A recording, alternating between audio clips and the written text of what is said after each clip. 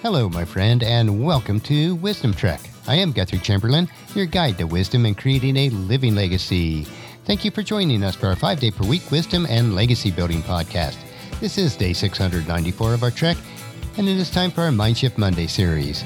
Wisdom Trek's primary focus is to assist you in creating your living legacy. Creating your living legacy can only be accomplished by gaining wisdom in many areas of life.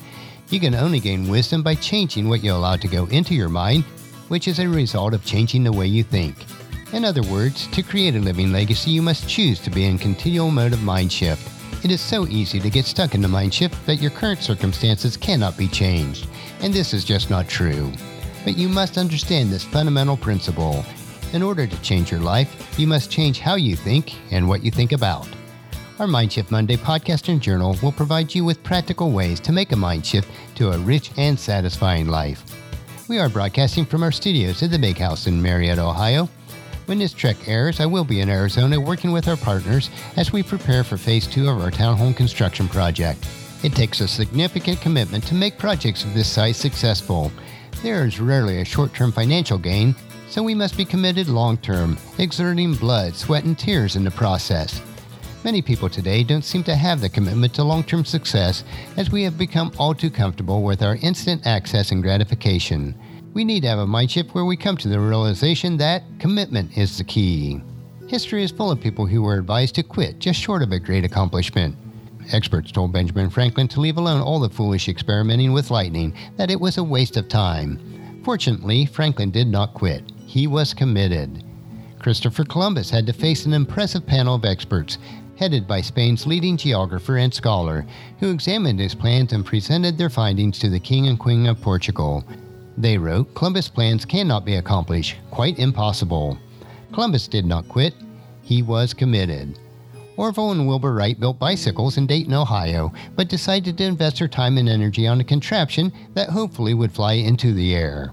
Finally, in 1908, near Kitty Hawk, North Carolina, the Wright brothers taxied their crackpot idea down the sandy runway and launched the human race into the air. The Wright brothers would not quit. They were committed. Thomas Edison performed nearly 1,000 experiments before discovering the proper material for a filament in a light bulb. Edison would not quit. He was committed. Interestingly, though, Edison urged his friend Henry Ford to abandon the work on the fledgling idea of a motor car. "It's a worthless idea," remarked Edison. Ford would not quit. He was committed. Experts told Madame Curie to forget the experimentation on radium. It was a scientific dead end, she was told. She went on to invent the X-ray machine. She would not quit. She was committed. Abraham Lincoln ran for the state legislature and failed. He started multiple businesses that failed and spent 17 years paying off his debt. He ran for Congress and was defeated. He ran for the U.S. Senate and lost. He finally became President of the United States. Lincoln would not quit. He was committed. To be committed requires a continual mind shift to keep on going. The key that unlocks the doors to success is the key of commitment. Without the key, doors will never open. No amount of genius, talent, finesse, or right connections will ever bring the fruit of success unless it is coupled with real commitment. Most quitters never achieve their God-given potential, not because of bad breaks or unusual problems, but because of a failure to commit themselves to their goals regardless of the obstacles.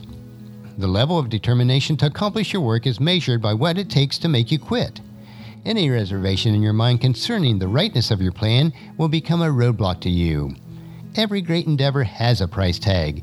The greater the reward, the greater the risk. The reward only comes in proportion to your commitment. Here are the 4 keys of commitment that will allow you to succeed. First, lasting commitment is making a decision to finish the task before a solution is found because you are convinced that it is a worthwhile achievement.